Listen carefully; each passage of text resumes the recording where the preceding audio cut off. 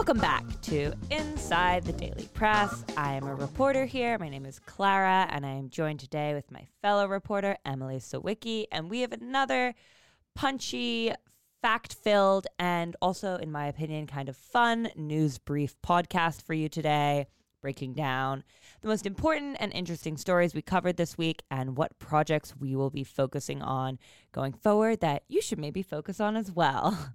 So how are you doing, Emily? I'm doing well. How are you doing, Clara? Yeah, I'm doing good. I think definitely had some interesting stories this week. I know I say that every week, but I think this week trumps last week personally. All right. So, what have you been working on so far this week? Yeah, so two sort of quick stories that I worked on that I think will have wide community interest are events that are coming up. And the first is the Super Bowl. I know a lot of people care deeply about the Super Bowl. And even though I might not feel that same passion myself, I had an experience this week learning about the Super Bowl as I wrote the article on the fact that the pregame show is coming to the Santa Monica Pier, which is pretty exciting. They view the pier as this really iconic landmark that will be broadcast across the country and the world. And in addition to that, there's a bunch of NBC sports programming and events happening on the promenade and at Santa Monica Place, including, sports games and sports players will be there. And there's even going to be a fashion show organized by NFL players' wives. So that was fun. And I even learned what a tailgate is this week. So, yeah, Will you be tailgating? I will not. Will you? I will also probably not, I must admit. But plenty of people are. So lots of football fun coming up. And if people are interested in learning more about the Santa Monica events, they're all on our website. And then the other sort of quick story I wrote was about Black History Month and the programming that's coming up. This year's theme is Black Health and Wellness. So there's lots of activities that are open to the whole community. Like paint and sips and dance tutorials and some meditation. It's a mix of in-person and virtual depending on people's comfort, and it will close towards the end of February with a community awards ceremony recognizing the contributions of Black leaders and professionals in Santa Monica. So yeah, more details about that online. Those were the two big events I worked on. And then in addition to those, I was covering the plans for Providence St. John's to expand their hospital campus. And that is a really complex topic. It's a massive redevelopment of their entire South Campus, 10 new buildings. And one of the areas of community debate is whether they should be required to build psychiatric beds because we have a big mental health crisis and there's not enough psych beds to hold people who are going through mental health crises and give them specialized care so that they don't just go to urgent care and get dropped back on the streets or in their homes. So that was also what I was covering. And while that is still in the approval stage, it went to Planning Commission this week for a good 6-hour long meeting. Oh, wow. Yeah, so those were my key topics. What have you been covering? Let's see. I guess my biggest story of the week, at least from a reporting standpoint, has been reports that we've seen on social media about dead seabirds showing up on Venice Beach. I actually was able to go to the beach yesterday. So we're recording this on Thursday. So I was there yesterday, Wednesday, midday. I did spot a couple of the birds, and I was able to talk to an expert, a scientist at Heal the Bay, and a spokesperson for a bird rescue, international bird rescue out of San Pedro. And pretty much what we know right now is not much. A lot of speculation has been happening on social media, as you could imagine. Yeah, what are the kind of top, I don't want to say conspiracy theories, because obviously these are concerned environmentalists, but what are people thinking might be behind this kind of, can you call it a die-off? Two questions there.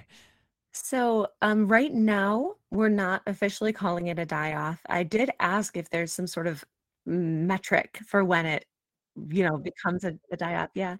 But no one that I spoke to is part of any investigation. So they're sort of avoiding triggering some sort of official terminology there. But what I'm seeing online is there's a lot of concern about the effects of pollution in the bay. There's a lot of concern about a potential bird flu situation. They're seeing that in Europe. Obviously, we are very far from Europe over on this side of the world, but that is a point of speculation. And then there's also a lot of concern about official die-offs that they've seen farther up the coast. So um, there have been reports about hundreds of dead birds of a different species up north of the San Francisco Bay. So it's a bit of a mystery right now that I bet with your investigative hat on the job that you'll hopefully get some answers or some leads. I know you're pretty good at environmental reporting, but I guess given the sort of mysterious nature of these bird deaths, I'm curious if residents spot more dead birds, dead cormorants on our beaches. What could they do to possibly help out?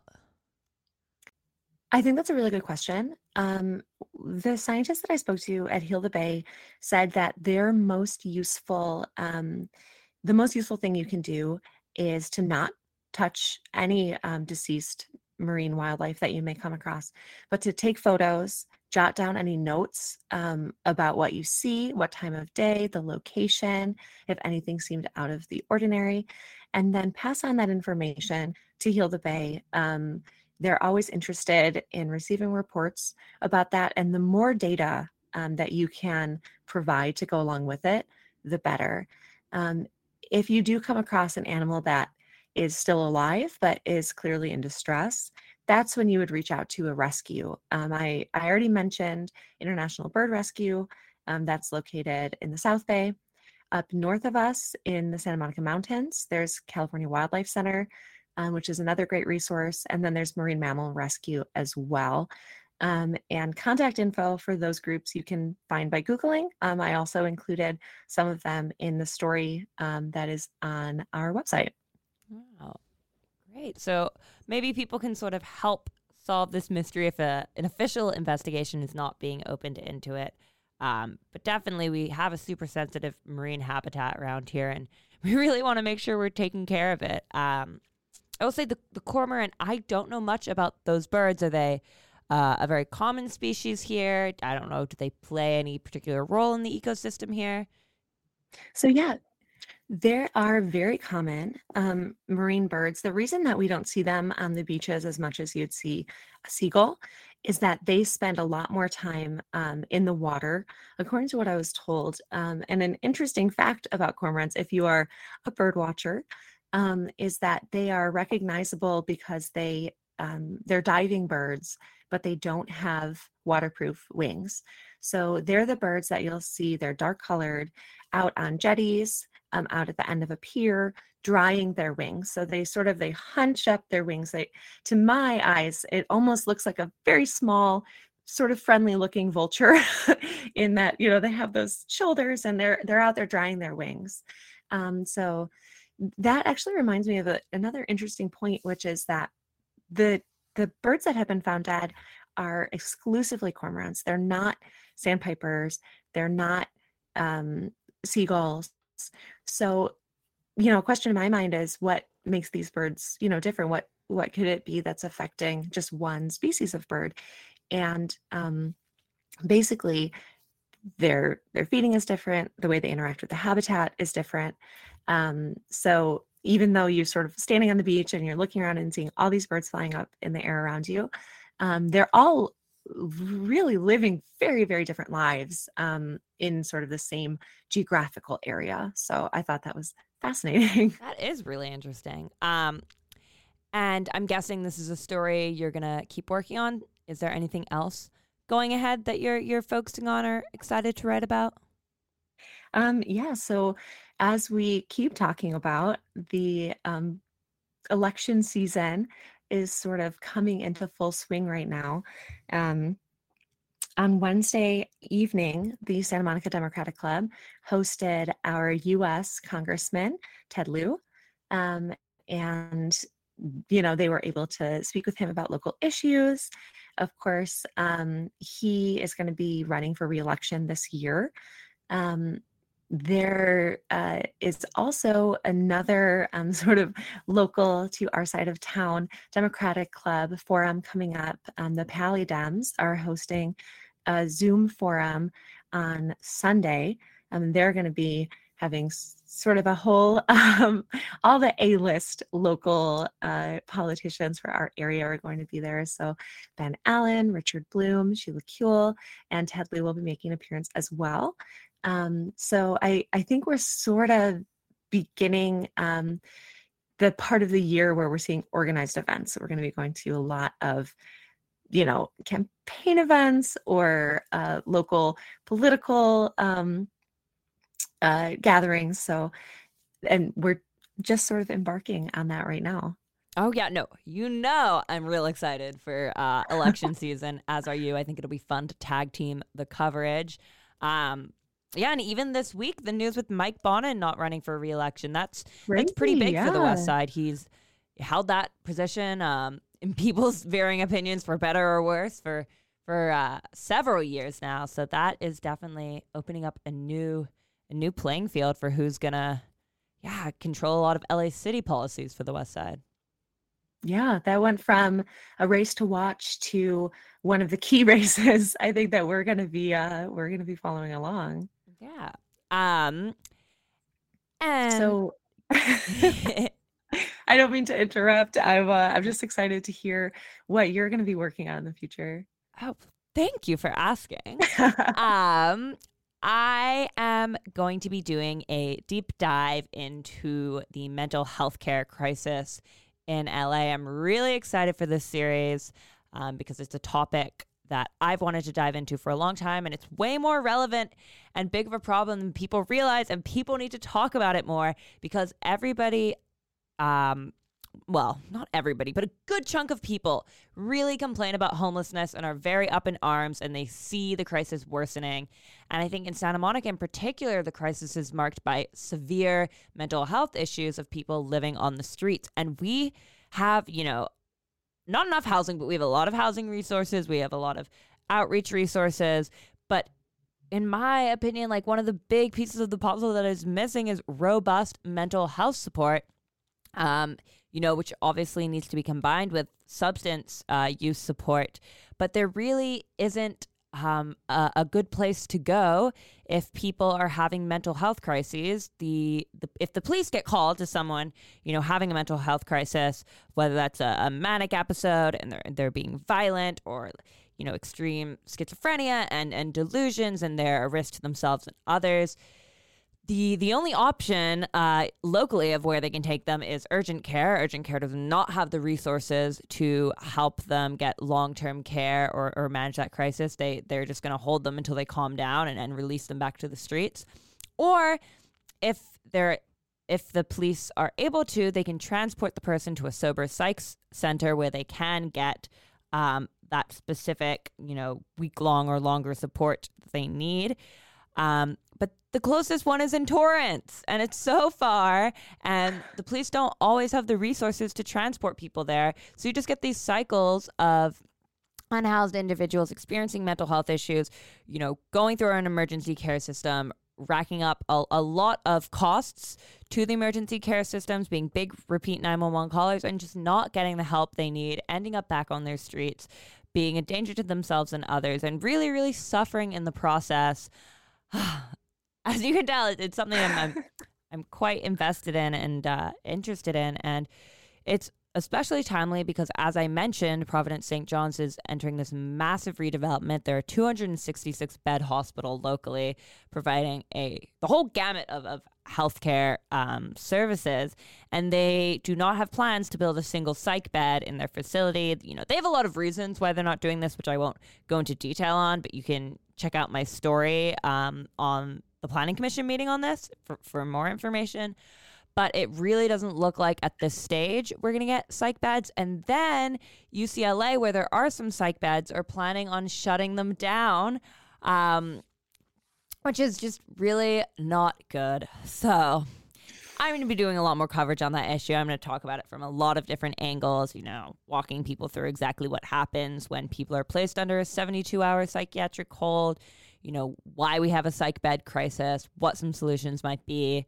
So lots of articles, maybe some podcast interviews. It's a project I'm excited about, and I think more people need to pay attention to. Yeah, I know. I'll be checking out your story. I'm very curious about why hospital systems are making this decision to remove or not incorporate psych beds. Curious to see what administrators have to say about that. Yeah, and obviously it is complicated, and I've already rambled a good amount about this crisis.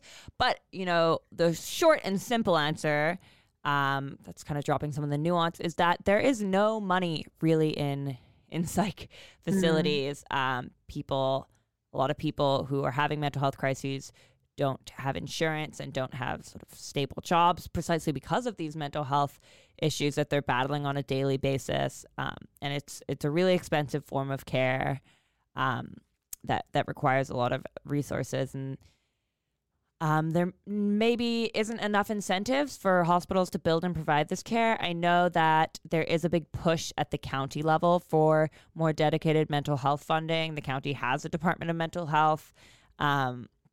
So hopefully we'll see some tides changing in the future, because the situation, in our streets and in people's homes, especially with the isolation and stresses of the pandemic, just isn't getting better. And we need a healthcare system that can support and address mental health. Yeah, well, I'm glad that you've chosen this to look into. Oh, thank you. Yeah, well, that is kind of me for the week, and I guess for many weeks ahead, because that's certainly a lot to bite off and get to the bottom of for our readers and listeners. But is there anything else that you're working on, have worked on, or excited about, wanted to mention? I am looking forward to digging more into Santa Monica's water resources, our water system, coming to Santa Monica for the first time last month. I had no idea that Santa Monica provided any of its own water, much less that there is such an involved system to enhance self-sufficiency. So that's something that readers and listeners can look forward to learning more about as I learn more about it in the month of February. Awesome. Well, we definitely have our work cut out for us, but I'm excited to work with you and dig into some of these topics and hopefully distill some interesting answers and future questions for loyal followers of the Santa Monica Daily Press. Thank you so much to everybody who listens in to our sort of rants and rambles. We hope you enjoy them and learn something new. And as always, if you have questions or story suggestions, please don't hesitate to get in touch. My email is Clara, CLARA, at smdp.com, SMDP as in Santa Monica Daily Press. And Emily, whatever could your email be? I believe it's Emily, that's EMILY, at smdp.com. Great. Well, everybody have a safe and healthy weekend. Thanks for tuning in. Thanks for joining us today on Inside the Daily Press. Make sure to subscribe to this podcast wherever you listen to your podcasts, whether that be Spotify, Apple Podcasts, or elsewhere.